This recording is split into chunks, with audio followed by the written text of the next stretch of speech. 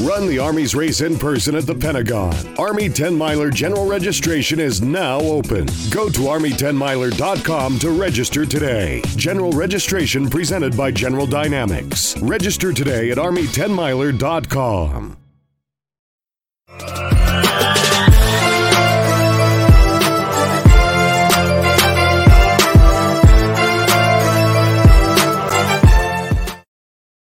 Good evening, everybody, and welcome to Carving It Up Live right here on Twitter, as well as the Carving It Up YouTube channel and the Grid Network YouTube channel. As always, I'm Bryson Carver. Great to be with you on this Monday, following an eventful Week 3. There's no doubt about it. By the way, a great weekend in college football as well. I picked Notre Dame to be Ohio State. Ohio State as a person rooting for Notre Dame, albeit not a Notre Dame fan like my man John Rivera, the Fan Perspective podcast. Shout out to my guy. But Notre Dame loses in the last play of the game to Ohio State on a run. It's just an unbelievable game, unbelievable ending. Colorado got dominated, but not a ton of college football talk, just all NFL talk. Very excited to get into what happened over this weekend. Obviously going to get to, and I already see my man Philip is in the comments, big Cowboys fan here. He says, how about them Cowboys, with a lot of crying emojis. We will get to the Cowboys in the second segment. Definitely looking forward to that. We're also going to get into the Pittsburgh Steelers, my Pittsburgh Steelers. You see I'm wearing my terrible towel. I'll take it off until the Steelers segment. But some things I saw from Pittsburgh, from my Steelers yesterday against the Las Vegas Raiders, that I found very, very encouraging. Far more encouraging than the win last week against Cleveland. There's no question about that. I'll discuss that later in the show, as well as a range of other NFL games. Brandon Staley should still be fired. I don't care that the Chargers won. He should still be fired. What else? Mac Jones, another dirty play. I didn't think he could pull it off, but somehow, some way, he managed to do it again. I'll discuss that later in the show as well. And of course, we got another double dip, not technically a doubleheader, but a double dip of Monday Night Football action. We got Eagles-Bucks, and we've got a Super Bowl rematch, Rams-Bengals, tonight, a little after 7 Eastern and a little after 8 Eastern, respectively. So definitely a loaded and jam-packed show today. But first, this is one of the rare instances in which I have to go on Carving It Up Live and admit I was wrong. I know it doesn't happen often, but, you know, there's the rare instances in which I gotta call it the way I see it and call it the way it is. And I have to apologize to a certain quarterback because I have prided myself on, be it when guys come out of the draft or be it in the first year or two of their career, kind of being able to suss out what they will be as a quarterback in the National Football League. I prided myself on being relatively solid at that. In this instance, I thought I was winning the battle last year. I've officially lost, and I've come to surrender to those who have come at me for so long. I was wrong on Tua Tagovailoa. Point blank.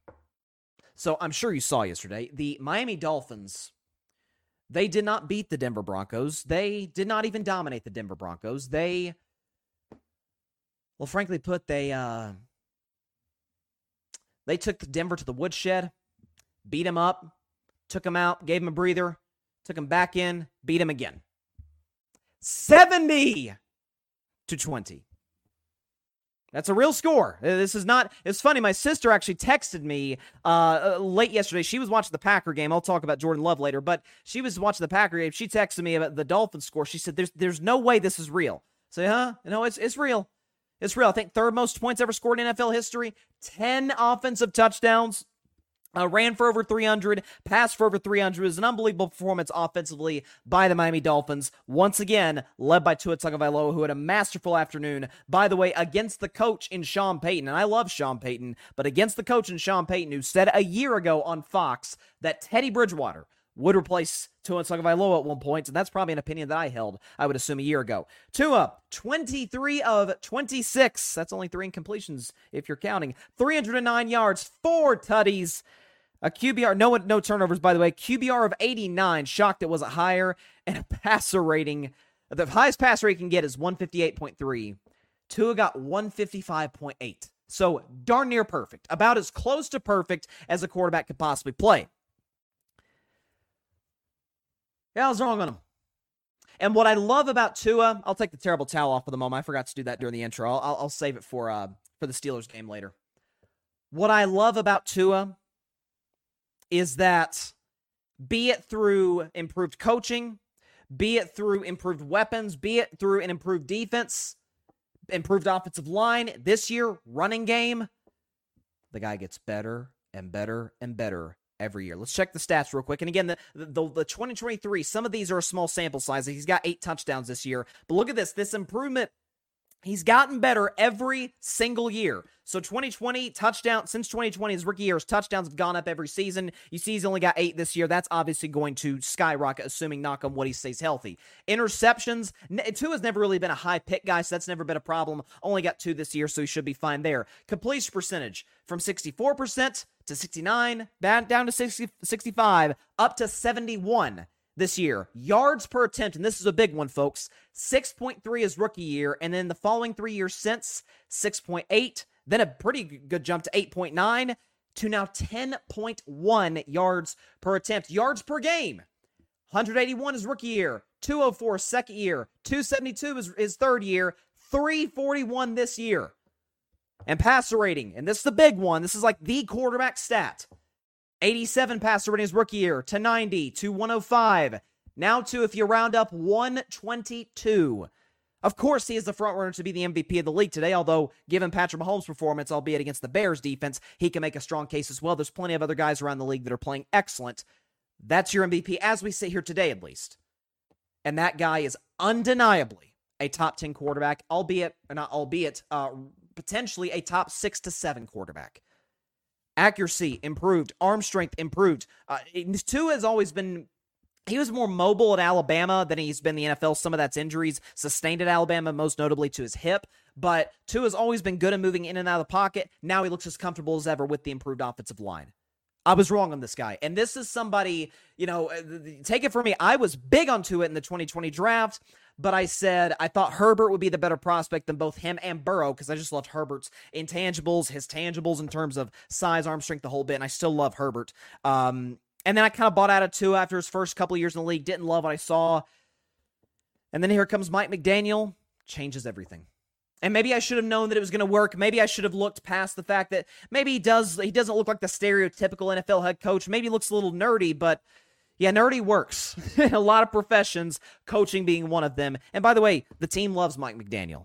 And of course, you had Tyreek Hill. And again, what makes yesterday mind-blowing, number 17, Jalen Waddle was not on the field yesterday. Jalen Waddle didn't play. He unfortunately had a concussion. Didn't play. And Tua still did what he did, albeit the Broncos are proving themselves to be clearly giving up 70 points, a bad defense. Tua I don't even think, played a single snap in the fourth quarter, understandably so. But this is what you want to see from your quarterback year in, year out, the clear, consistent improvement year to year. Of course, the question for Tua is, can he stay healthy? Can he be ready to go when the games really matter most? Last year, that was not the case. Again, knock on wood that he's able to stay healthy this year, because I'm sorry, Miami is as big of a threat to Kansas City, who I still have as the favorite in the AFC. Miami's as big of a threat to them as any team, not in the AFC, in the National Football League, including San Francisco, including Philadelphia, definitely, and we'll get to Dallas later, including Dallas. They run the ball. Again, Miami's offensive numbers are ridiculous. So, Raheem Mostert had 82 yards, had 3 touchdowns, 6 yards a carry. You had the one guy, I don't know how to pronounce his name. Is it Devon Akane? Akane, I think is how you say his last name. Had over 200 yards on 18 carries and 2 touchdowns. Dolphins ran for 350, passed for 376. Tyreek had a $157 receiving. Robbie Chosen, guy who's changed his name a million times, he had a touchdown reception for 68 yards. I mean, what they did to this Broncos defense, it's like watching Ohio State against Cornbread State. It's unbelievable. And what's, a lot of people are crushing Denver today. I'll touch on Denver briefly in just a second, Sean Payton and Russ in particular. Obviously, most defenses in the history of the National Football League don't give up 70. I think this is only the 4th instance in which somebody has scored 70, if I'm not mistaken. But some of this is Miami's got a lot of diversity in their offense in terms of how they can beat you over the top, beat you in the short game, beat you in the run game, beat you up front in the offensive line. So a group that I didn't come up with this nickname, but I've certainly referred to this group as Tuanon. Come at me, okay? You've got every right to come at me today. I'm not going to say I'm on your side because I'm not as crazy about Tua as some of you out there are, but I was wrong on this guy. Listen, it's rare instance I come on my show and admit I was wrong about a quarterback, but I can't deny what I'm watching. I can't deny what the film shows, and I can't deny what the progress that Tua has made. By the way, this is one of those instances. I'm not just saying this just because I'm admitting I'm wrong. Honest to God, I'm glad I was wrong on this one. Because Tua, to me, is one of the... We'll talk about Mac Jones a little later. Tua, to me, is one of the easiest quarterbacks, easiest athletes to root for. Comes from a great family. Has dealt with adversity, injuries. Really mature. Personally, this is just a personal thing. He's a man of faith. He seems like a great teammate, great guy. Again, as I mentioned, as I showed the stats, he gets better every year. Tua is a really easy guy to root for. So if there's any quarterback I'm going to be wrong about, I'm glad it's this man. I really am. So props of the Dolphins. I'm sorry. I'm sitting in a chair, but screw it. Let's give a standing ovation to the Miami Dolphins for what they did yesterday. Unbelievable. 70. Holy smokes. Let's look at the comments here. Let's see. I got Patrick Brown up in here. He keeps bringing out, and this hits me personally because I picked the Broncos to win the Super Bowl last year. Of course, I didn't this year. Patrick Brown, a member of the Grid Network, is in the comments. He says, Broncos country, let's cry. Broncos country, no more needs to be said. They drowned in the Atlantic Ocean, and Miami has showed no remorse. He says, fun fact, Mike McDaniel is a Denver native, was a ball boy as well. Denver didn't bother interviewing them for their head coaching vacancy in 2022. They did not, and I'm sure they'd regret it. He says, not only that, Mike McDaniel used the MJ saying, and I took it personal. Vic Fangio is Denver's former defensive coordinator. It was a personal game for both coaches. And he says it was a college football score, which Miami fell 2 points shy of the league record. I kind of wish Mike McDaniel kicked that field goal at the end. Because if y'all who didn't watch the game, they shockingly drove it down the field on Denver again, got into the red zone, and took knees. So they could have easily kicked a field goal, gotten to 73. No team in the history of the NFL has ever scored 73 points. A field goal obviously would have done that. But Mike McDaniel had a quote like, we're not trying to break records, blah, blah, blah, blah. I don't know. I would have liked to see him do it. I really do. Something about that number 73. You know what I'm saying? Phillips in the comments, Dolphins are the best team in the NFL so far, dominating their competition. And it isn't like, the teams that are in that discussion for best team in the NFL. The Niners are in that discussion. Obviously, on Bryson's Best 10, my top 10 NFL teams segment, which I do every week on Wednesday. Obviously, the Cowboys we'll get into in just a moment. Of course, they're going to drop. I still think they have a legitimate argument. And the same thing for the for Philadelphia's in that conversation as well. Kansas City, certainly. Philip brings up an interesting point that it isn't like Miami's just playing like cakewalk teams. It isn't like they're playing the Bears or I don't know, at least thus far, the Bengals, the Panthers, like on the road at the Chargers, who we get to have a clueless head coach, but that's still a stacked roster, and that is still an awesome quarterback on the other side, and Tua outplayed him, and Tua carved up that defense. It was a terrible defensive game plan by Staley, but props to Tua, he took advantage. In years past, he would not have been able to. Then they beat New England. Being Belichick on the road in weird weather is not an easy thing to do. Miami did it, led by their running game. And then this week, Denver's desperate. Denver really needs a win, and they hang 70 on them. It's incredible. Philip, Niners versus Dolphins would be electric, or Dolphins versus Chiefs. Well, Dolphins and Chiefs, furthest that would be the AFC Championship game, but still, I would like that game, Philip. If we get Dolphins-Chiefs, AFC Championship game or in the playoffs in general, I know Mahomes has never played a road playoff game, and I'm a big fan of streaks, but I hope that game would be played in Miami so that the weather's good. It's January in Miami, so the weather's not a factor. It's not freezing Kansas City. It's not a shot at Kansas City. It's a great city. But it's to see those high-flying offenses go up and down the field. Oh, Lord. That'll be fun. But Niners Chiefs would be good. Niners Dolphins would be good too, Philip, because that's master and it's apprentice. Kyle Shanahan and Mike McDaniel, of course, was on Shanahan's staff not too long ago. That's how he got the Miami job. Patrick Brown, week 4. Yeah, don't remind me, Patrick. He says week 4 will feature two teams in complete turmoil. Denver versus Chicago will be unwatchable. It'll be a pick 'em by kickoff. Let's see where the line's at now. Now that you say that, Patrick. Wow. Golly, that... Okay, wow, this line actually kind of surprised me. Then I'll touch on Denver briefly, and then we'll move to Dallas. Denver is a 3.5-point road favorite. The game's in Chicago. I mean, neither team looked good, and both teams are 0-3. They're both in, as Patrick said, complete turmoil. A team gets beat by 50, and they're 3-point road favorites. That's incredible. I really thought it was going to be like either Denver -1 or Chicago -1, kind of like what Patrick was saying. That is shocking. Wow. Denver 3.5. I don't know. Listen, as I say, as one of my as my favorite segments on Carving It Up Live famously go. Betting man. If I were a betting man, I'd have lost a lot of money this season betting on the Chicago Bears. I did not last week. Actually, I bet against the Chicago Bears in a make-believe world and actually got my if I were a betting man game correct. So thank you, Kansas City, for that. Patrick Burrow is planning to suit up against the Rams via Bleacher Report. Yeah, given the tea leaves, or reading through the tea leaves, it sounded like he was probably going to give it a go. Again, I'll predict the Rams-Bengals at the end of tonight's show, and also predict a game that's going to kick off in about an hour from now, the Eagles and the Bucks. And Patrick says Bears versus Broncos could end up in a tie for all I care. Listen, I hate ties. I hate ties with a passion. But I wouldn't lose sleep if it did happen to end without a winner. The Caleb Williams sweepstakes would heat up, though, if that was the case. That'd be interesting. I think both teams' fan bases rather than lose almost. Maybe not Denver's, but Chicago's might. Okay, so here we go. Let's buckle in for just a moment. Because the Dallas Cowboys did something shocking yesterday, okay? I didn't know that this was something that they did, but given the reaction today, it's unprecedented. We've never seen it before. The Dallas Cowboys lost a football game yesterday afternoon. Let's freak out. Oh, my God. What are we going to do? Okay, I think Dallas is done. Got to move on from Dak. Parsons is terrible now. Diggs is apparently the best defensive player in the league. They missed him, and McCarthy can't coach. What are we going to do?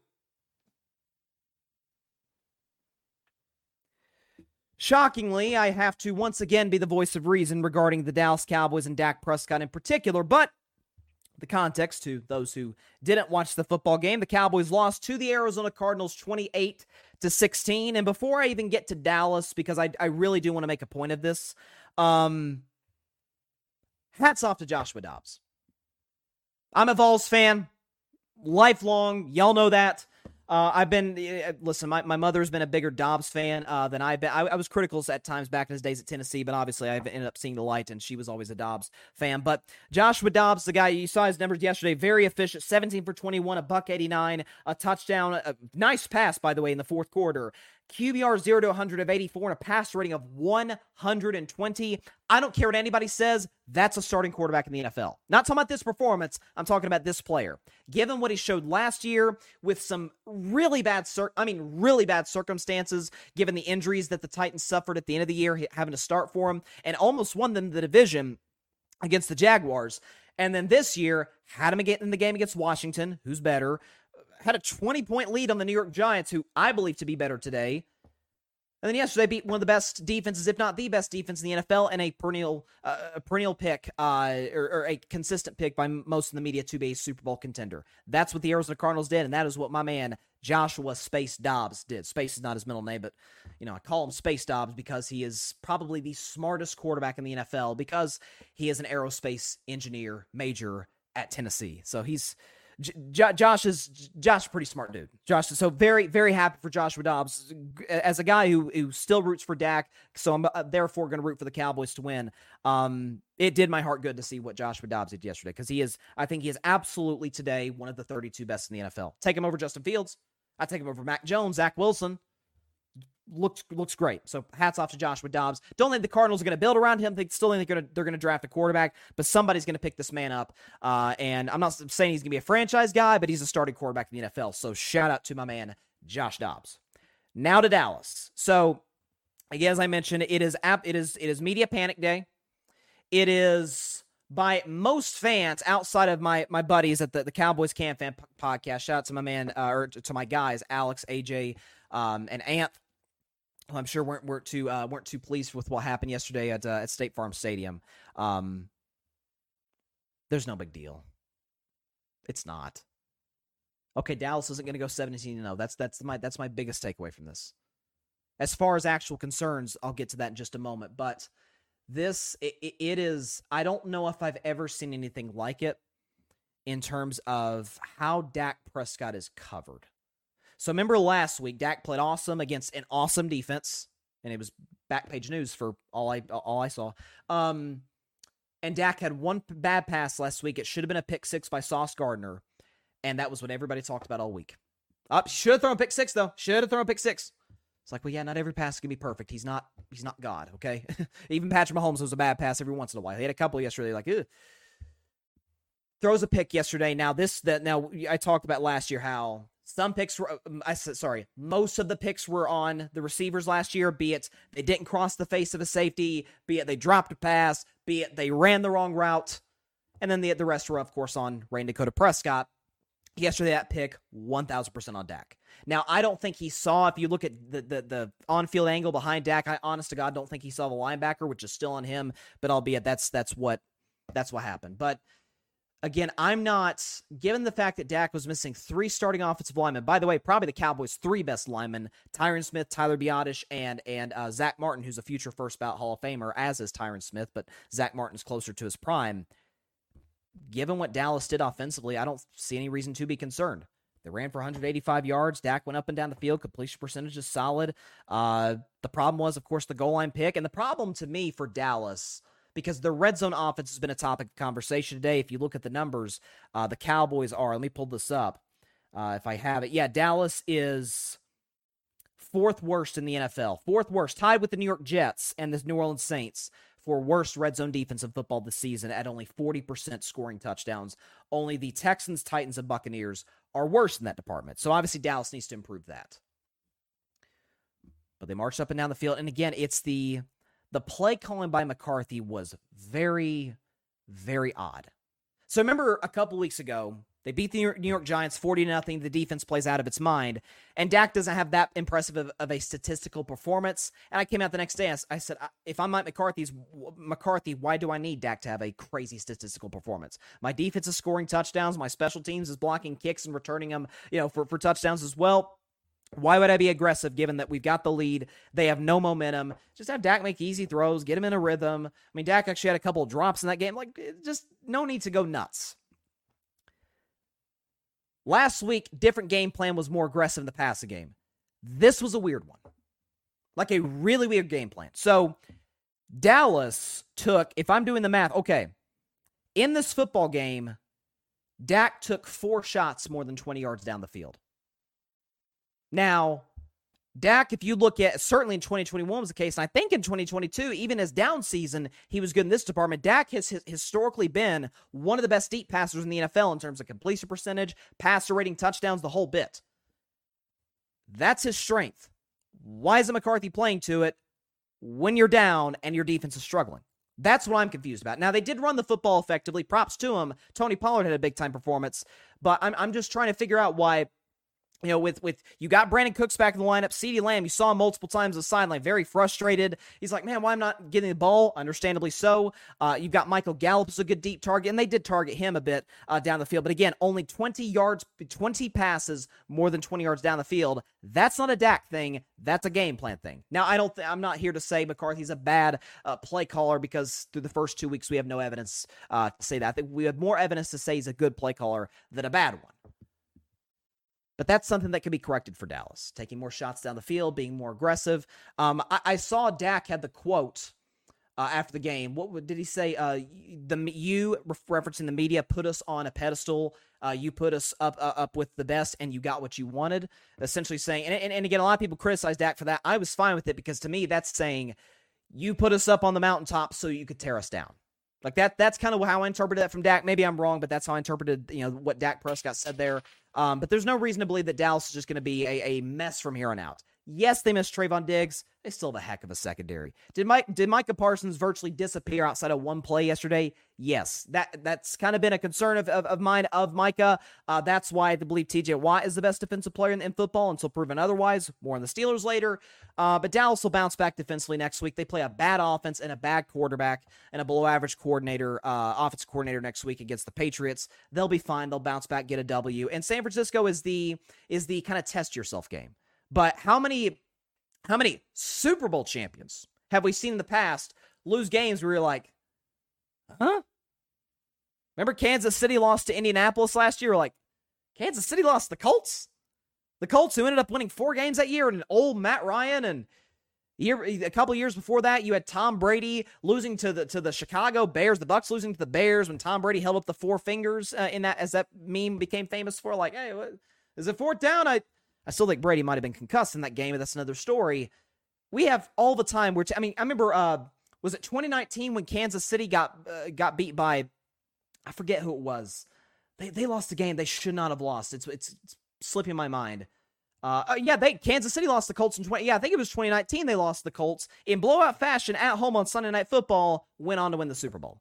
So every team, every year, has a confusing loss. We're kind of scratching our heads like, how did that happen? It happens. It's as normal as anything in the NFL. And Dallas, we understand the coverage surrounding them. It's the same as it is with the LA Lakers and with the New York Yankees, and certainly with certain athletes like LeBron James or Tom Brady, for example, that there's a certain level of scrutiny when you're playing bad, and there's a certain level of praise you get when you're playing well. And listen, I'd say a big chunk of that locker room kind of bought into that. Dak said after the game it was a very humbling loss. And so, listen, they'll be extra keyed in practice. They'll be ready to go against the Patriots. I have absolutely no worries whatsoever about the Dallas Cowboys. I still think they could beat Philadelphia in the playoffs, which I predicted them to do. I still think they could beat Detroit. I think they can beat San Francisco, although I think San Francisco is a better team today. But I didn't, when I was watching that game, my takeaway wasn't, oh yeah, that's who Dak Prescott is. Yeah, and by the way, Dak wasn't even bad, but that's who Dak is. Dak's a bum. It seemed like Dak is always never gets credit for the wins, always gets blamed for the losses. Isn't that funny how that goes? Very odd. Very odd. Philip Chenault, who's a Cowboys fan, he's in the comments. He says, got to give credit to Jonathan Gannon and Dobbs. They are proving people wrong. They absolutely, by the way, folks, Arizona, 1-2 record, and that's ultimately all that matters. 3-0 against the spread. Big underdogs to Washington, covered. Big underdogs to the Giants, covered and darn near won. And then huge underdogs at home, which I said, take the Cardinals plus 12.5. So you're welcome to those who bet that. You're welcome. And not only did they cover, they outright won the football game and outplayed Dallas. So, yeah, that team plays hard. Jonathan Gannon, I guess they do have fire in their gut. I guess they do. Hats off to the Cardinals. Let's see, Parnell. What's up, Parnell? The host of the Commanders Demand podcast, The Grid. Not a good performance for your Commanders, Parnell. Ugh. That was my upset of the week, and that went by the wayside. Parnell says the bigger issue is the Cowboys' run defense, great point, and flags. Cowboys fans, including the ones we know, raved about how great this defense can be. Credit to Arizona and their head coach. Much needed win after last week. So, the run defense was bad. How many didn't Arizona go for like over 200 yards? I think it was. Let me check. It was over 200 yards. I'm almost certain of it, rushing, that the Cardinals have. Where is it? Yeah, 222 yards rushing on 7 yards a carry. Dobbs had a long run for 44 yards to set up their first field goal of the day. And Parnell says Pats versus Cowboys will be interesting. Good defenses, and Zeke is back in Dallas. I don't think the Zeke in Dallas thing is going to be... listen, and I really like Zeke as a guy. Back when I was a Cowboys fan, he was obviously one of my favorites. Bought his jersey, the whole bit, but he looks like a shot fighter out there. It doesn't look great. I think it's no surprise he was available for as long as he has, and then the desperate offense the New England Patriots went out and got him. So, it is what it is. Sorry, I just dropped my terrible towel, so I'm getting it from under the table. Okay, so but again, it is incredible to me that we are just silent as doves. Not you guys know how I feel about Dak, but how so many folks out there are as quiet as a mouse on Dak when he's playing well. And then he has one, again, not even bad game, off game. in which, by the way, the coach wouldn't let him take shots down the field. And then people lose their minds. I mean, Josh Allen he's got 4 picks, threw 1 bad pick yesterday. It didn't matter. The Bills won, but yeah, not great. And Parnell says, yeah, you jinxed my... I'm sorry. I didn't mean to jinx your Commanders, okay? I kind of like the Commanders now more than I did just because I got Bieniemy as the OC, Magic Johnson's now. Magic Johnson, I think, was at the game. How do you not show out when Magic Johnson's there? Come on, man. Like, if you're going to lose with dignity, okay? Don't go out here and lose. What was the final score? 37? Yeah, 37-3. Come on now. That's terrible. In a rainstorm, by the way. Or not in a rainstorm, but with the after effects of the tropical storm that impacted that area. Not a good performance at all by the Commanders. I'll briefly touch on that later in the show when we go over some of the other NFL games. But now it's time. Let's go and put the terrible towel on because my Pittsburgh Steelers got a W yesterday. Very exciting over the Las Vegas Raiders by a final score of 23-18. As a typical Steelers kind of low-scoring affair. But first of all, let's give props where it's due. TJ Watt is a monster. TJ Watt is the best defensive player in the National Football League until proven otherwise. He only had 1 sack. I'm pretty sure it was 1 sack last night. Yeah, TJ Watt had, he had 2 sacks. I apologize. My bad, I'm selling you short there, TJ. My bad. So now he is up to 6 sacks through the first 3 weeks of the season. I predicted before the year TJ would win Defensive Player of the Year. He would break Michael Strahan's single-season sack record. There is simply, and this to me, and Micah Parsons is a monster. He had an off game yesterday. Even all the best have off games. But there are times when I'm watching the Cowboys and Micah Parsons just kind of disappears. Like he can't find number 11. Number 9, he never, ever, ever, ever disappears with the Pittsburgh Steelers. Now, TJ's closer to his prime. He's right smack dab in the middle of his prime. Micah's not quite there yet. But again, today, that's the difference between the two. Even when TJ is not making plays on the quarterback, getting sacks, it's always in the backfield. How many times, for those that watched the game last night, did you see Jimmy Garoppolo get the ball out of his hands probably a little sooner than he probably wanted to? Like, that is the mark of a great pass rusher. Like, even when you don't get to the quarterback, make things really uncomfortable. Even times when he didn't get to Jimmy G's getting the ball out really quick, kind of look a little hesitant in the pocket because he's like, okay, I got to get it out quick, or number 9, he's going to make a play on me. Alex Highsmith played well. The Steelers secondary was awesome with 3 picks on Jimmy Garoppolo, who looked every bit like a backup quarterback, which I've called him for a while now. For Pittsburgh's offense, though, because that's really been the story surrounding the Steelers, is that, and it's a lot of reason that folks, including myself, picked them to go to the playoffs this year. Some even picked them to win the division. I'm a Steelers fan. I didn't even go that far. But what I found encouraging about last night's win over Vegas, and maybe I should take this with somewhat of a grain of salt, given that Vegas has a terrible defense. Going to be a little bit more of a test against Houston next week, and certainly Baltimore the week after, was that Matt Canada, who I have been ripping to shreds for the first 2 weeks of the season, called a pretty solid game yesterday. Let Kenny Pickett take shots down the field. And what's great about it, too, and you saw this on that last 3rd down that Pittsburgh picked up where they were to bleed a bunch of clock. They gave their ball to the Raiders with, 12 seconds left, I think it was. But the game was decided by that point. Vegas wasn't scoring an 80-yard touchdown at the very end. Was using Kenny Pickett's legs. Now, there were a couple plays here and there where it was just a simple, everybody lined up, Kenny Pickett behind center, handoff, I formation to Najee Harris up the gut, and Najee would sometimes get some yards after contact.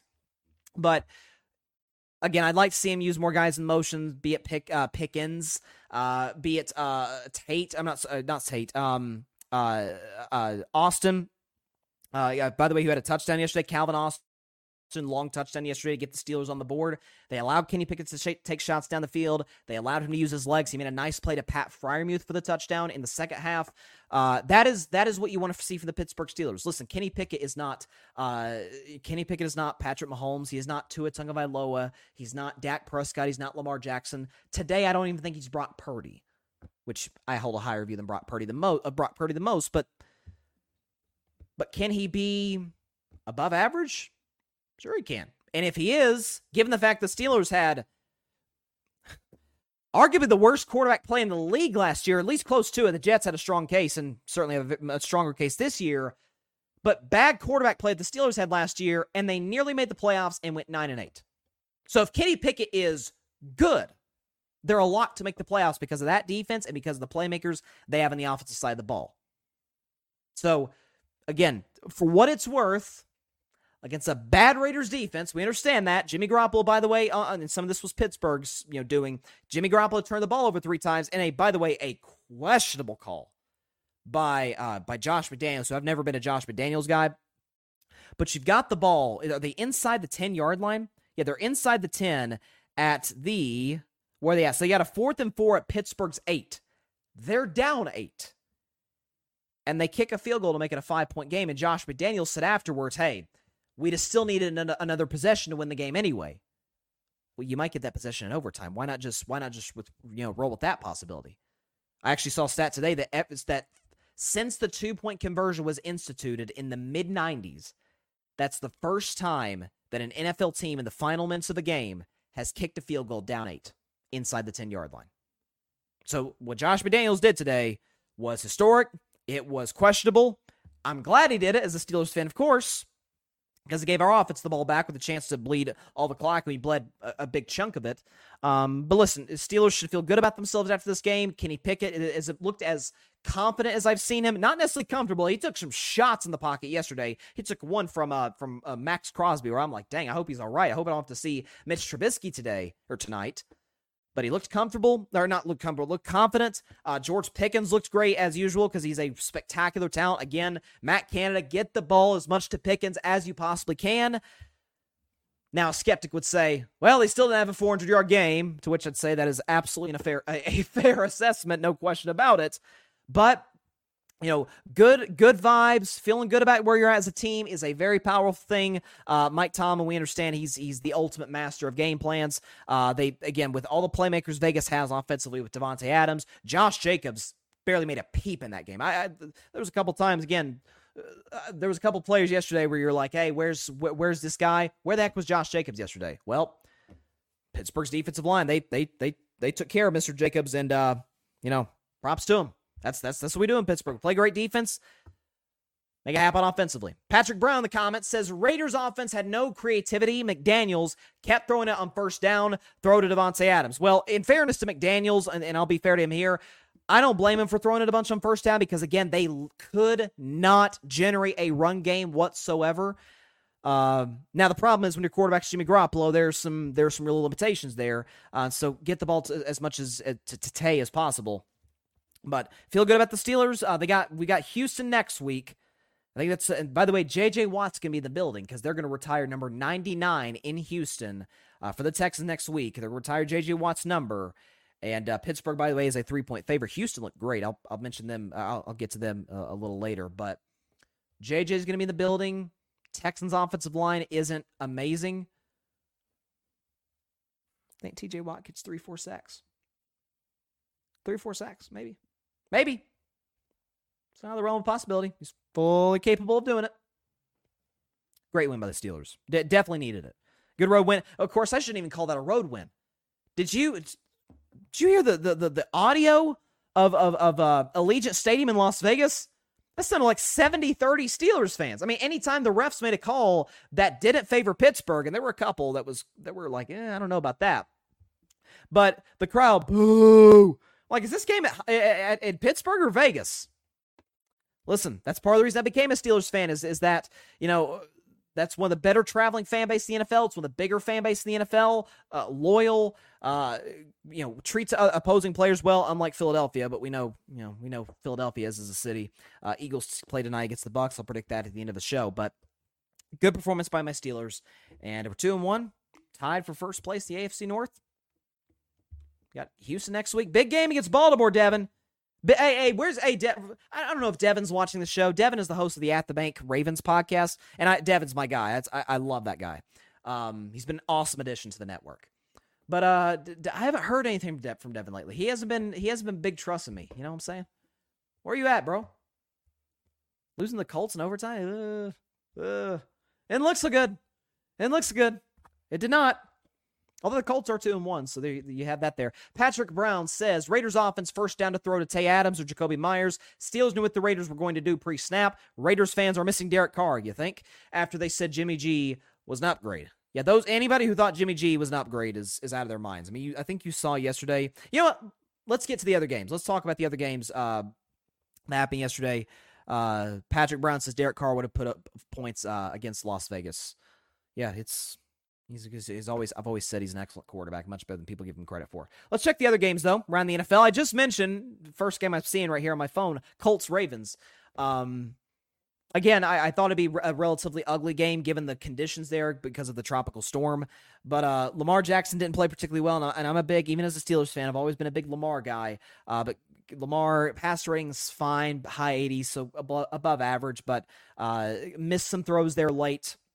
And Gardner Minshew made that one big throw to Michael Pittman in overtime, and then later in overtime got them down in field goal range, and the kid, I think Matt Gay's their kicker, hit the walk-off field goal to win it for him. I was shocked, by the way, that Justin Tucker at the end of the fourth quarter came in, 61-yard attempt and missed. That one caught me off guard. I think it caught a lot of people off guard. But a good win for the Colts, 2-1. Anthony Richardson potentially could be back this week. Who does Indianapolis play in week 4? I think they play the Rams, Yeah, they play the Rams at home. Rams play tonight. Very interesting game there. But good win by the Colts. Tough loss for the Ravens. I love it. As a Steelers fan, it means we're tied with the Ravens and tied with the Cleveland Browns, who, speaking of, dominated the Tennessee Titans 27-10. Deshaun Watson, for the very first time as a Cleveland Brown, looks good. Give credit where it's due. Deshaun Watson yesterday against Tennessee, 27-33, 289, couple touchdowns, QBR of 78, and a pass rating of 123. Now, in fairness, Tennessee's defense was, I don't know if they were instructed, and Mike Vrabel's a great coach, great defensive coach, but I don't know if Tennessee was instructed of the fact or notified of the fact that the point of playing defense is to stop the other team from scoring. And how many times yesterday did it look like the kid, did it look like Amari Cooper was running free? I mean, wide open. Nobody even near him. And then Ford, the running back, wide open down the left sideline. I mean, it wasn't great. Is it Malik Willis time, Tennessee Titans fans?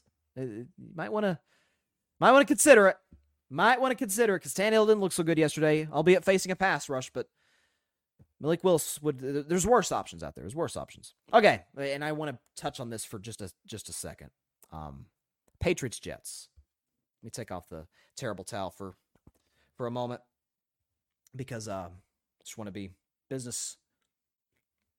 all business here. So, of course, I said this would be the worst quarterback game of 2023, and it lived up to the billing. Mac Jones barely over 50% completion, 201 yards, a touchdown, albeit a wide-open touchdown. Passer rating, QBR, slightly above average. Zach Wilson was horrendous as well, 50% completion, 157, QBR of 18, passer rating of 62. So the Jets, and Robert Saleh announced today that Zach Wilson is going to be the starter next week against the Kansas City Chiefs. What's the line for that game? Before I even check, I'm going to guess Kansas City -8. Nope, -9.5. I sold them short. Kansas City -9.5. And I'll get to the Chiefs a little later, but Chiefs are 9.5-point favorites in New York in the Meadowlands against the Jets. So shows you what Vegas and what America thinks about Zach Wilson. He's shown improvements in terms of maturity. Good for him. But you're seeing shots of the Jets sideline. You're seeing Garrett Wilson, Jets teammates, just getting really pissed off. At this point, the organization is just cheating those players. They are. I mean, those guys, especially the defense, they go into every single game. With Zach Wilson at quarterback, they go into every game saying, we have to be literally flawless. Remember DJ Reed before the season, the really good player in the secondary for the Jets? Remember he said before the season that, hey, we have a chance to be the 85 Bears defense? Actually, you have to be. It's not a thing we can be. No, you literally have to be the 85 Bears defense to win with Zach Wilson at quarterback. Why the Jets? And I'm not even a Carson Wentz guy. Never, ever, ever, ever have been. You're telling me Zach's a better option than Carson Wentz? I'm sorry. I've been critical of Wentz. Wentz is an NFL quarterback. Zach Wilson is an XFL quarterback. He is. Accuracy's terrible. Okay, his arm strength's good. Cool. Can he throw the ball on time and on target? I mean, he got sacked by Casper yesterday. I mean, remember Sam Darnold was seeing ghosts in 2019 on Monday Night Football. Now Zach Wilson's getting sacked by ghosts. I mean, what are we doing? The Jets, obviously, they come into the season with so many expectations with Aaron Rodgers, and that goes, poof up into the end of the New York sky with 4 plays in with the torn Achilles. I get you're not going to win the Super Bowl, of course. It's going to be a fight just to get in the playoffs. Just put yourself in that position. Man, if nothing else, don't cheat the coaches. Don't cheat the players. Go get a legitimate quarterback. Go sign Nick Foles. Go sign Carson Wentz. Trade for Kirk Cousins. I don't know. I mean, Kirk's going to be gone after this year. At least make something out of this. You can't waste a great defense 2 years in a row. You can't. It is amazing what the mismanagement at the quarterback position that the Jets are pulling off since the injury to Rodgers. Now, as for New England, who I said during my Dallas segment, they are going to get rolled by Dallas. I don't even think that's a question. So let's put my forget feelings, my facts, my pure objectivity, unfiltered objectivity about this particular player aside. Let's take the on-field stuff, production, put that aside. I do not think there's a quarterback that I've ever seen in my life that is more difficult to root for than Mac Jones. Jay Cutler is a close second, but Jay Cutler wasn't this bad.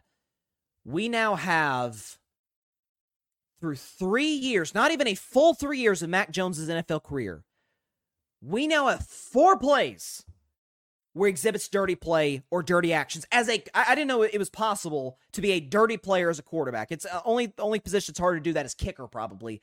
Mac Jones somehow pulled it off. So real quick, before we even look at what happened yesterday to Sauce Gardner, let's look at the tape of his pass. So this was rookie year against the Carolina Panthers. He drops back, gets strip sacked by Brian Burns. And look what he does. Grabs Brian Burns' ankle, twists it, and Brian Burns hurts the rest of the game. Then this play last year I talked about where he trips up Eli Apple on an interception return, trips him up, takes his legs out. And then before that, this game against the Chicago Bears, in which he kicks a Bears player in the man area, and you see it clearly hurts him. He goes up and immediately holds that area midair. So Mac Jones kicks this guy while sliding, had no business doing that. And then yesterday, you got to really pay attention closely to what he did to Sauce Gardner. Right there. Just socks him in the sensitive area. It is. I mean, when is the NFL going to punish this guy? You think? So, I mean, listen? Sauce Gardner didn't play well yesterday. He didn't. But you think Sauce Gardner's response to not playing well is going to the media and saying, "Hey, yeah, Mac Jones punched me in the groin"? Like, that's a really random excuse to make if he were to be doing that. You saw Sauce Gardner, and there's another angle of the play or after the play, because it was on a quarterback sneak, you could see an angle in which, not where Mac does the action, but you could see where Sauce kind of jumps, like he's kind of startled by it. It is, obviously, I've never been a Mac Jones guy in terms of his play. And remember, again, first segment of the show, ironically, another Alabama quarterback. I came to terms, I'm wrong on Tua Tagovailoa, but as I said, if there's any quarterback I'm going to be wrong on, I'm glad it's him, because I genuinely, I've always said this, even when I was skeptical about Tua, I genuinely like him as a person, and I hoped he would succeed. Listen, I'm not going to root against Mac Jones having a successful NFL career, okay? The man's got a family, the man's going to, trying to make money, just like we all are. But in the unforeseen events that I'm wrong about Mac Jones, and that event is not coming, that day is not coming, I can't say I'll be thrilled. I can't. Oh my gosh. I did not know it was possible to be a dirty player at quarterback. Mac has somehow pulled it off. It's unbelievable. I'm going to move on before I say something. I do not like dirty players, man. I do not. I'll tell you what else I don't like. It's being wrong on a pick by 34 points. So I had Washington as my upset of the week over Buffalo, and Buffalo came in and hung 37 on the Commanders, won 37-3. Sam Howell was beyond abysmal. 4 interceptions, passer rating at 41, well below average. He was probably the worst quarterback this weekend, although Zach Wilson certainly had a case, but I guess because of the turnovers, you put Howell below him. Josh Allen, again, he had the interception earlier, but outside that, played pretty well. Was good in the running game, good through the air, was fairly accurate throughout the day, given the conditions in Washington because of a tropical storm. Listen, I'm still skeptical about Buffalo. I still don't think they're going to make the playoffs. But listen, they went on the road to Washington. That was kind of the sexy pick by a lot of sharps out there saying, "Hey, take the Commanders and the points." But Buffalo came in, they took care of business. Defense looked outstanding in the process. So hats off to the Bills for getting a big-time win on the road at Washington. There are definitely some limitations to Sam Howell's game, for sure. Patrick says, Mac Jones should be fined and suspended. This is a recurring behavior which can't be ignored. Great nickname, Patrick. Mac Jones is Whack Jones. That's so good. My Cowboys will feast on his poor play. That is, I cannot believe I've never come up with that name before. I mean, I'm not huge on nicknames outside of Coin Flip Davis.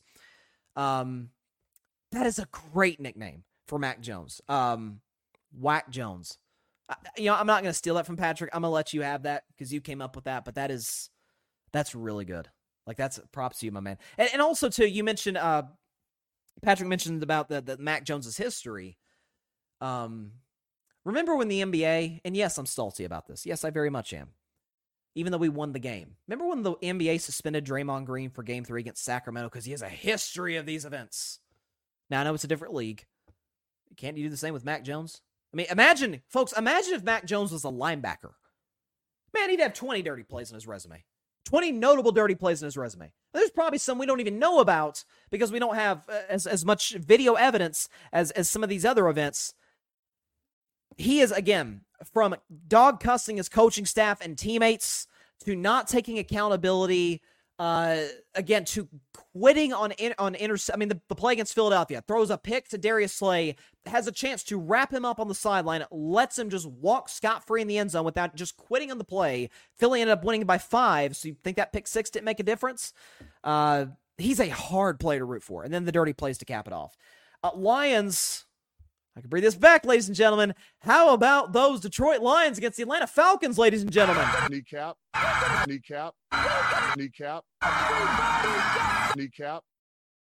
Love playing that. I swear to you I do. Lions 20, Falcons 6. I got to say, so Detroit scored 20. Not a crazy offensive performance. Jared Goff with the rushing touchdown played well. Listen, I've always been a doubter on Desmond Ridder. There was nothing I saw last year. And frankly, there was not a whole lot I saw in college where I'm like, okay, this dude can be a star quarterback in the NFL. Maybe I'm wrong, but when you have as many weapons as Atlanta does, a great offensive line, which Atlanta has, you shouldn't be putting up 6 burgers, if that's even a thing, on the road against the Detroit Lions defense that really struggled. Again, Seattle's got a good offense, but really struggled against Seattle last week. Desmond Ridder he had a QBR of 11, passer rating below average. Bijan Robinson never really got going, but some of that though is Detroit's defense. I mean, Hutchinson made some big time plays, rushing the passer, rushing Desmond Ridder. They were good stopping the run. I think Atlanta only averaged 2.7 yards a carry. I think Detroit scored offensively they needed to. Detroit's got this is going to be a big one. This is a big Thursday night game coming up against a team I'm about to talk about in just a moment. So Detroit and Green Bay on Thursday Night Football. That's going to be a good one on Amazon Prime. Props to Amazon. So you guys know I hate Thursday Night Football. I think it's terrible for the health of the players. I hate Thursday Night Football. Only Thursday games, in my view, should be opening night and Thanksgiving. That's it. I don't think we should be doing this on a weekly basis. It's bad for the players. Frankly, the product is rarely good. But if it's going to remain in place, and I wish it wouldn't, but if it's going to, the NFL's got a pretty good Thursday night schedule. So we got Detroit and Green Bay this week, Bears Commanders week after that. Then you got Broncos Chiefs. At least we get to see the Chiefs. Jags Saints is interesting. Bucks Bills is interesting. You got Titans against my Steelers. Bengals Ravens is a Thursday night game in week 11. So NFL did a much better job of constructing the Thursday night schedule compared to what they did last year. So Lions Packers, folks, that is going to be a good one. That is kneecaps I think will be bitten. Patrick, about the Mac Jones thing, he says, I've been holding that nickname for a while. I stand on about Michael McCorkle Jones. You should stand on it because you'll be on the right side of history, buddy. No doubt. Speaking of the Packers, the Jordan Love stands are going to get mad at me today. My sister happens to be a Packers fan. She got mad at me yesterday for my take and my belief on this one. So Green Bay's down 17-0 in the fourth quarter. Come back and win 18-17. Odd score, but they went for 2 on one of their touchdowns because of a penalty. And they end up, actually, I don't think it was because of a penalty. They just went for 2. But I know all these Packer fans, oh man, they have been ready because they were really on me about Jordan Love in the preseason, about my kind of skepticism of him. I'll give him credit in this regard in that They're down 17-zip. He's not playing well in the absolute slightest. This is a good Saints defense in fairness. But fourth quarter, came alive, made some big-time throws. The game-winning touchdown to Romeo Doubs was a heck of a throw. Won this game, again, with no Aaron Jones, with no David Bakhtiari, and no Christian Watson. So props to him. Now, again, it is a Saints offense that missed Derek Carr tremendously, who, according to reports, it looks like he avoided injury. Also, according to reports, Jameis Winston is going to start next week. Who do the Saints play? The Saints play the Tampa Bay Buccaneers. Okay, so they're a 3-point favorite at home, so it's on a neutral site. That game would be a pick'em. But they're playing Jameis Winston, who's the backup quarterback.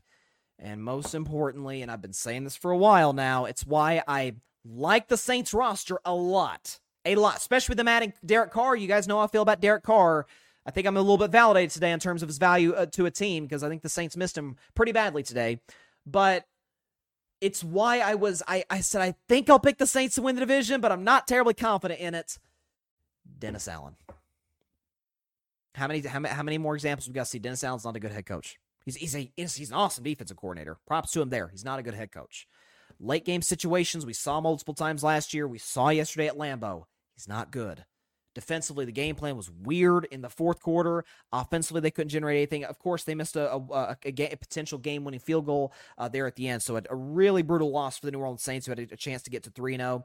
Props to Packers for coming back, but listen, sub-20, kind of got bailed out by the missed field goal from the Saints, by some horrible calls by Dennis Allen, and most importantly, by the injury to Derek Carr. So do I buy the Packers today? Absolutely not. Not in the slightest. I do not buy in the Green Bay Packers. What else do we have? Texas Jaguars. That's, as much as Dallas, Arizona, might have been the shock of the day. So now, what wasn't terribly shocking, at least to me, because I really liked this guy out of college, C.J. Stroud played awesome against the Jaguars. 20 for 30, 2 touchdowns, QBR of 83, and a pass rating of 118. I believed that C.J. Stroud was going to be, I always say, anytime there's 5 highly touted quarterbacks going into the draft, I always say 2 of them usually pan out into what you think they can be. One's kind of middle of the road, and 2 are bad. In this instance, CJ, and this is very early, we're 2 weeks in, or 3 weeks in, but I love what I'm seeing from CJ Stroud. He gets better and better every week, looks more comfortable. By the way, D'Amico Ryan's winning his first game as well as a head coach in the NFL, put together a heck of a game plan to stop Jacksonville. But I know everybody's going to be piling on Trevor Lawrence, because Trevor Lawrence didn't have an insane Mahomes-like performance. Again, I will defend Trevor as much, if not more, than Dak Prescott. I will defend Trevor Lawrence as much, if not more, than I defended Dak Prescott earlier. He drops. I mean, perfect throws by Trevor. Terrible drops by the Jaguars receivers. The Jaguars give up a touchdown. Give up a special teams touchdown by a fullback. Literally, it's a gaffe by Houston special teams. The fullback gets the football, takes it down the sideline to the house. The fullback, not the speedy, fifth string wide receiver who's like 5'10" and can fly. No. Fullback. I didn't even know those existed anymore. But special teams can win in games, it can lose in games. In this case, it won the game for the Houston Texans. But Stroud looked great. Trevor and the Jags will be fine. They're going to be fine. There's no reason to panic about these guys. Trevor wasn't even, folks trying to make it out like he was bad. He wasn't bad by any stretch. So Jacksonville get it right. The quarterback's awesome. Their head coach is awesome. They do have to get that defense fixed, though. That has been a big-time problem through the first part of the season. The defense has showed some moments where they look like just about anybody. Justin Fields, Zach Wilson, Mac Jones included, could score on them on a pretty consistent basis. So not a good performance defensively by the Jaguars. The offense will bounce back. I'm not worried about that. Panthers, Seahawks. We'll get to Chargers, Vikings in just a moment because I want to do a whole segment on that.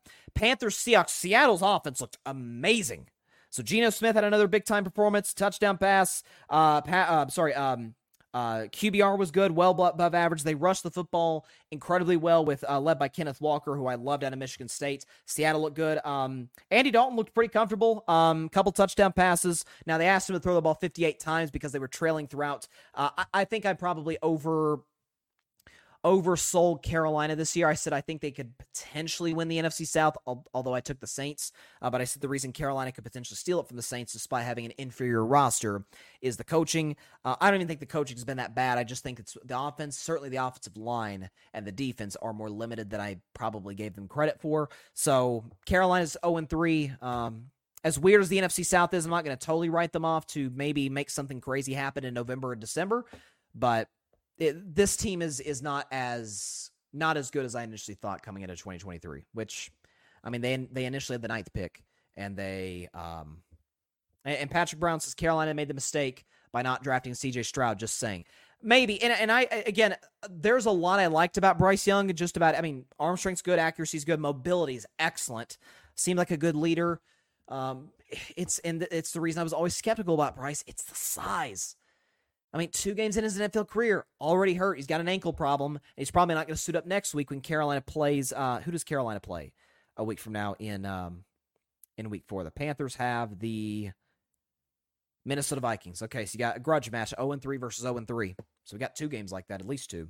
So listen, Carolina's not as far along as I thought, but yeah, I did like Stroud more than Bryce in large part due to the size. I think historically speaking, most of the great NFL quarterbacks are all bigger athletes. CJ kind of fits that mold, certainly more than Bryce does. And we see, especially even in today's time in which the rules have never been more geared toward quarterbacks, smaller guys aren't looking great. Like Tua that's one of the reasons I was skeptical about Tua. Tua's really breaking the mold this year. And some of that, by the way, is because Tua put on some muscle. So he's a bigger, stronger athlete now than he was maybe a year ago. And then finally, let's see. Hold on. Let me make sure okay, yeah. Bears, Chiefs. Sorry, my phone's being really weird right now. Bears, Chiefs look good. Listen, never in my wildest dreams did I see a day where Patrick Mahomes, never in my wildest dreams. See what I did there? Did I ever see a day in which Patrick Mahomes would be the best football player on the face of God's green earth and the second most popular player in his own team? For obvious reasons, Travis Kelce. I guess this sort of makes him and Taylor Swift official, doesn't it? I guess it sort of does. I mean, she showed up at Arrowhead. He scores a touchdown. Kansas City, as Mahomes said after the game, they had to get Travis Kelce a touchdown. But you see, when they pan to the box, she's sitting next to Mama Kelce, who's the GOAT. And she's going crazy. Let's effing go. But this is a report, according to TMZ. It says that after Taylor Swift's appearance at Arrowhead Stadium, Travis Kelce saw a nearly 400% growth in his jersey sales. I would imagine he's probably the highest jersey seller right now in the NFL. He was already up there to begin with because he's one of the most popular players. He's one of the best players. But that's pretty cool. That's pretty cool. So, listen, it's fun. It's fun. You know, it's an incredible athlete, Travis Kelce, one of the most famous people on the face of the earth, Taylor Swift. So it's pretty cool. You know, it's funny. The Chiefs, and I think a lot of teams are going to be able to do this. Kansas City's awesome, so them more so. But I think a lot of teams this year, especially in that division, like the Packers and especially the Lions, the Chicago Bears have become that team. They become everybody's homecoming, where you bring your family, you bring your girlfriend. In Travis Kelce's case, probably the most famous girlfriend on earth right now, because, you know, you're going to play well, you're going to look good, you're going to be happy after the game. I saw a report saying that Travis rented a whole restaurant and took Taylor there, and the whole Kansas City Chiefs team was there. So cool moment at Arrowhead. So listen, good for Travis, good for Taylor, good for them. By the way, as Patrick pointed out earlier, this is a report saying that Joe Burrow is officially active for the game. So Joe Burrow is going to play tonight. So there you go. Definitely sure. Oh, okay. So I'm looking at this. Apparently Josh Dobbs trolled Micah Parsons on social media. Oh, that's funny. So Dobbs, I can't show it. It'll be hard to see on this on the screen here, but. So Micah Parsons was on a podcast. He has a podcast, and he was on it last week saying that we're going to be going after Joshua Dobbs, and he's not going to be able to handle all the darts we're throwing at him. And it's showing that clip, and then the next frame is Joshua Dobbs like avoiding, like, looks like rocks, or one of them was a football just being thrown his way. He's just avoiding them. So, you know, like I said, I still pull for. I hope the Cowboys, win because I am still a Dak fan, and as I said, when I picked the Steelers as my team, my loyalty to Dak would not change from where it was the last 2 years when I wasn't a Cowboys fan, but I was a Randy Dakota Prescott fan. That said, I swear to you, I really genuinely enjoyed watching Joshua Dobbs do what he did yesterday. It was pretty freaking cool. Pretty freaking cool. But yeah. We'll get some Taylor Swift references every week. That was a solid. Wildest Dreams, was that pretty good? Maybe I'll get multiple references within the same sentence. I'm seeing a lot of people pull that off. I came up with one last week when Travis Kelce scored against the Jaguars, when I said it was quite a swift recovery coming back from the injury. So I'm doing my best, okay? I'm doing my best. I would not consider myself an official Swiftie, as many out there are. But she writes incredible music. Very successful person, so hey, guess that's why her and Travis may work out. They may work out. Who knows? We'll see what happens. It's fun though. Okay, because I wanted to devote a whole segment to this. The Los Angeles Chargers won yesterday, literally by the skin of their teeth. And the funny thing is, they actually won. They won the game by a final score of 28-24, which is the score that I picked Minnesota to win by. So I was sort of like half right, half wrong there. But I guess it's too late now because we're this deep into Monday. I would still fire Brandon Staley. It is amazing that a coach, and by the way, now an offensive coordinator, can add him to the mix, Mr. Kellen Moore. It is remarkable how every single week they find a way to blow you away with god-awful coaching. So, Chargers played really well yesterday. Justin Herbert looked amazing. Now, Justin Herbert, as far as I'm concerned, I don't know why they're making him throw 47 times. I mean, could you at least commit to the run a little bit? Get some of the other guys involved. But Justin was great. QBR of 93, pass rating of 124. He was great. I mean, he's Justin Herbert. Of course he was great. They outplay them. Minnesota gets the one play to Justin Jefferson. Okay, big deal. You still got the lead. LA Chargers, they've got the ball at their own 24-yard line. 1:51 to go. Minnesota has no timeouts. Again, I want to rephrase that. Chargers at their own 24. 4th and 1. Minnesota has no timeouts. Minnesota can't drive the ball down the field consistently. Not only do the Chargers go for it, which was a terrible call by Staley, they run the ball with their backup running back, which was Kellen Moore's call. They don't run a play where Justin Herbert's rolling out, kind of like what the Steelers did with Kenny Pickett yesterday, and I can't believe I'm complimenting Matt Canada today, but at the expense of Kellen Moore, yeah, I guess I have to. You could roll Herbert out. He's a very mobile player. You could, how about this crazy idea? You know that the Philadelphia Eagles have this play where they line up about 75 people down inside behind center to just push Jalen Hurts for the first down on 3rd or 4th and short situations. And it's been, a lot of people complain about it like, hey, they should get rid of this play. It's too hard to stop.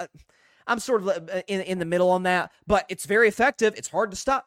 How about crazy idea? Kellen Moore, Mr. Boy Genius, innovative offensive coordinator. How about run that with Justin Herbert? Is it a beyond the realm of possibility? It just may work. If you're going to go for it to begin with, and because Kirk Cousins turned back into late game Kirk Cousins, the Chargers got out of there and survived. He threw a contested pass to TJ Hawkinson, ball got tipped up and intercepted the end zone, and the Chargers survived by the skin of their teeth and prolonged the inevitable, or delayed the inevitable, rather. Staley's not going to survive the season. We know that, given that's now 3 straight games with horrendous coaching by the Chargers. It is incredible how on a week-to-week basis, and it's not like, it isn't like the Chargers are devoid of talent, folks. I know they lost Mike Williams for the season, which sucks. Trevor's awesome. I'm not Trevor. Trevor is awesome. Justin Herbert's an incredible player. We've seen that since the day he stepped in the NFL. Your weapons are good. Your running game is good if you dial up the run more often than you do. O-line's good. Left tackle's amazing. Yeah, some great players defensively. Joey Bosa had a solid game yesterday. The secondary, now that you bench J.C. Jackson, is good. You're a really talented roster. You should be a lock playoff team. Even in the AFC, you're that good. You're that talented. You're that special. Head coach, OC's holding them back. Chargers should be 3-0 today, and they're 1-2. It's as simple as that. And I don't know if through 3 weeks of the season, there's a more discouraging win than what the Chargers had. First and foremost, you lost your number one receiver for the season due to a torn ACL, which sucks. These injuries lately are just terrible. But not only that, but you Herbert plays basically flawlessly again, and you put him in position to lose again. Like, that's why when the Chargers are losing all these close games, all the blame is directed at Herbert. I'm like, guys, what's he got to work with the coaching staff? The coach's job, I mean, we're seeing this Tua, who, and you guys know, I just admitted I was wrong about Tua. Tua's still not as good as Justin Herbert. He's not as talented as Justin Herbert. Well, the Dolphins coaching staff is putting him in positions to be successful. They don't do that in LA. 4th and 1, why you're going for it to begin with is beyond me. Again, they're leading. They're not down by 4. They're up by 4. Maybe I'd understand it if the game was tied. And if your defense was struggling, the other offense had really gotten going, it's a tie game, then maybe I don't get the call in terms of the play they ran, but I kind of get why they did it. There's no justifiable reason why they did what they did yesterday. And it delayed the inevitable with Brandon Staley. It delayed the inevitable. And it sucks watching an ultra-talented athlete being totally wasted away by a franchise. And that's what the Chargers are doing with their head coach and with their offensive coordinator. And as I said, I put this video on YouTube last week that the Chargers have a Brandon Staley and Kellen Moore problem. I mean, did I not say when I did my strengths and weaknesses for every NFL team coming into the season that the Chargers' biggest strength was Herbert and all the playmakers, and the two biggest weaknesses were Staley and Kellen Moore? Back to square one. Now the Chargers, and here's the thing too about the Chargers that makes it even worse. So they've got the Raiders next week. They're 5-point favorites. They should beat the Raiders. They're certainly more talented. I don't know if they're better coached. I guess I'd take Josh McDaniels over Brandon Staley, but that's like taking a spoiled milk over a black banana. I mean, it's not two great choices. But the Chargers have the Raiders, and then they got a bye. So they got all this time of the next 3 weeks or so to kind of rest on their laurels as a franchise, when the 13 people who root for the Los Angeles Chargers and all of the NFL fans and media, and I'm sure coaches and players see, they're misusing their talent. They're wasting their talent. And the coaches alone are what's keeping these games close, and in 2 of the 3 games, costing them. Week 1, it was Brandon Staley who cost them because he went one-on-one, man-to-man coverage with Tyreek Hill over and over and over again. Week 2, it was on Kellen Moore than it was on Staley because of taking 3 deep shots to start overtime. You end up losing to the Titans there. And then in this instance, it's both. The call to go for it, and if you are going to go for it, at least design a better play or run a better play, a more creative play than that. And Minnesota's just stacking the box, and you run it with your backup running back. Unbelievable. Or believable when you consider these two guys' history. This team had a shot, and I know they didn't look good yesterday, but this team had a shot at Sean Payton and passed. Man. Not a good day to be a Chargers fan. It rarely is, but today especially. I still would have fired him. Honest to God. Okay. We got 2 games tonight. One's literally about to kick off. So I can officially, kind of put my prediction in before it begins. So let's see if we can go down here and get the background music going for this Monday Night Football matchup. This Monday Night Football double dip, so to speak, starting in Tampa. You've got the Philadelphia Eagles, the defending NFC champions, going on the road to take on the Tampa Bay Buccaneers. Philadelphia in this game is just a 5-point favorite on the road. I shouldn't say just. They're a 5-point favorite on the road against the Tampa Bay Buccaneers. Here's the thing. This is a weird one because Philadelphia's had a lot of time to game plan and to prepare for Tampa. Tampa, this is kind of like their first sort of prove-it game of the year, where a lot of folks, myself included, didn't have the Bucs being very good this year. I had them winning 3 games all season long. Didn't believe in Baker. Didn't believe in a regressing defense. And Todd Bowles I think, has proven himself to be somewhat below average as a head coach. But 2-0. They beat Minnesota. They beat Chicago. That's not saying much, but beat Minnesota on the road, beat Chicago at home. So this is kind of that opportunity for the Bucs post Brady to say, yeah, this 2-0 thing, not a fluke. We're going to beat the defending NFC champions on our home field. So this is a big-time opportunity for Tampa Bay. And for Philly, listen, they've taken, and nobody's ever going to mistake me for being an Eagles fan or defender or any of the above. I hate the Eagles. Even now, that's what's part of the appeal of being a Steelers fan. I can still hate the Philadelphia Eagles, and I don't like any of the Philadelphia sports teams. Sixers, Phillies. I don't even watch hockey. I don't like the Flyers. Never watched a full game of hockey in my life. I don't like the Flyers. That said, I feel like I was one of the few people defending Philly in that people were crushing them. Oh, they weren't that impressive, and Jalen Hurts doesn't look great. And I said they play their identity. They rush the football effectively. Up front, and I said coming into this season, I still believe this, up front, they're the best team in the NFL in terms of offensive line and defensive line. Offensive line can flat out bully you, push you all over the field. Defensive line can get to the quarterback and can stop the run. My biggest concern, and I said this last week for the Philadelphia Eagles, and we're going to see tonight, because Tampa Bay is not exactly known for rushing it down your throat, so to speak. Can Philadelphia stop Baker Mayfield and Mike Evans through the air? That is my question, because we've seen a couple times through the start of the season, Mike Evans, who by the way is having a monster start to the season, you could tell he really wants to get paid. And he cut off contract negotiations before the year. Mike Evans wants to get paid, as everybody does, and he's proven why. The more I look at this one, I think it's going to be a high-scoring affair, actually, because I don't love either defense. It's Philadelphia's defense in the first part of the season. I mean, week 1, they made Mac Jones look like an NFL starting quarterback, and in week 2, Kirk Cousins had a pretty fantastic game. It's just the turnovers that plagued the Minnesota Vikings. I think Baker's going to play well tonight. I think Mike Evans is going to make some big plays in the passing game, and when it's all said and done, I've got the Philadelphia Eagles. Now, I'll take Tampa +5. That says +5.5. They've actually altered the line. I'll take Tampa +5.5. But listen, Philadelphia's got the better team. They got the better roster. Jalen Hurts is certainly the better quarterback in this game. And Nick Sirianni, I don't know if Nick Sirianni is necessarily the better coach. His coach, you could probably say it's a wash. But listen, I think Philadelphia's going to run it down Tampa's throat, get some big plays in the passing game. And I think Baker, listen, this Philadelphia defense, this Philadelphia secondary, the middle of the defense in particular, has not shown they can consistently stop the pass game at a high level. I think Baker, I've never been a Baker guy, but I think he'll expose that tonight. And Tampa will make it close. Philadelphia win at the end, 31-27, but take Tampa Bay and the points. And the second game is a Super Bowl rematch with a lot of eyeballs on this one, because you got the Los Angeles Rams and the Cincinnati Bengals, two teams in very different positions than they were in when they met just 18 months ago in Super Bowl 56, I guess it was, in Los Angeles, California. So, first of all, the Bengals are, 3-point favorites in this one. Joe Burrow, as we've stated throughout, as Patrick Brown mentioned in the comments, Joe Burrow is going to play tonight. He is going to suit up despite the calf injury. One positive for Joe and the Bengals is that he's had an extra day to rest that calf, to get it right, so I'm sure treatment, whatever the case would be, getting him ready to go for this massive game for the Cincinnati Bengals. I don't think if LA loses this one, it's just crushing. They're done. Cooper Kupp's out.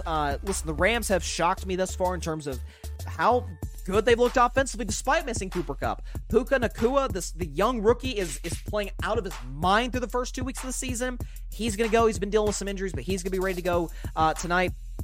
Van Jefferson's looked solid. The Rams' offensive lines looked slightly better than I thought it would. And Matt Stafford, listen, Matt Stafford did just win the Super Bowl 18 months ago, so he's still a competent quarterback in the National Football League. More than that, when he's at his best. As for Cincinnati, again, I think this is an elimination game for them. I think if they lose this game, their season is over. They will not make the playoffs. They can't. If you look at Cincinnati's schedule, you cannot start 0-3 if you're Cincinnati. They might have the toughest schedule in football moving forward, because after this game, after they play the LA Rams, they got at the Titans. Okay, that's kind of dicey. At the Cardinals is all of a sudden kind of a, you never know. But they got Seattle, at the Niners, they got the Bills, they got at the Ravens, they got my Steelers twice, at the Jaguars, they got the Chiefs. Their schedule, folks, is awful the rest of the season. So this is one of those games, you're at home. Whether or not Burrow is healthy is going to obviously play a huge factor in whether or not they can win this game. Here's my biggest concern regarding this matchup, or my biggest thing I'm going to be paying attention to regarding this matchup, and it's ironically, the exact same reason that in February of 2022, I picked the Rams to win the Super Bowl over Cincinnati coming into that week, going in that game. It's not like Cincinnati's not putting its efforts now at this point into improving the offensive line. It's just simply not good. They cannot protect Joe Burrow. It's part of the reason that he re-aggravated the calf injury that he suffered in training camp. I think this is going to be the opportunity for Aaron Donald, who's had a quiet first couple games of the season. I think Aaron Donald's going to have a big-time night, have a couple of sacks. Give me the Los Angeles Rams in an upset, 27-20 over the Cincinnati Bengals. Bengals drop to 0-3, and with that, the Bengals season will essentially be over. Given their schedule, the Rams will get to 2-1 and be right in the thick of not just the NFC West race, although I think San Francisco's head and shoulders above even Seattle in that division, but they'll be right in the thick of the NFC wildcard mix this early into the season. Listen, it's Sean McVay. I don't doubt that, man. He's a heck of a coach. I think Aaron Donald's going to have a big night just like he did in Super Bowl 56. Philip says he's got the Bucks 24-23. Well, like I said, I'd take the Bucks and the points. I think it's going to be close. But I'm going with Philly. I just think they have the better roster. They've had extra time to prepare. And they're more comfortable in these type of games than Tampa Bay is. Certainly Tampa Bay without the greatest quarterback of all time. But I think we're getting two good games tonight. I think as far as the Rams-Bengals game, I think the Bengals are going to drive the ball down the field on the last drive, and Aaron Donald's going to make a play on Joe Burrow to win the game. That's what I think is going to happen. There you go. John says Philly and Cincinnati tonight, so he's going with the favorites. John, let me ask you this, John, because I know you do your fam lines every week. Are you saying Philly and Cincinnati to win, Philly and Cincinnati to cover, or both? Or because I want to hear what John has to say in the comments. He does say though Cincinnati needs this game bad. They do. Like I said, I think if they lose this game, their season's over. Simple as that. But I'm curious to see because John's usually right on these.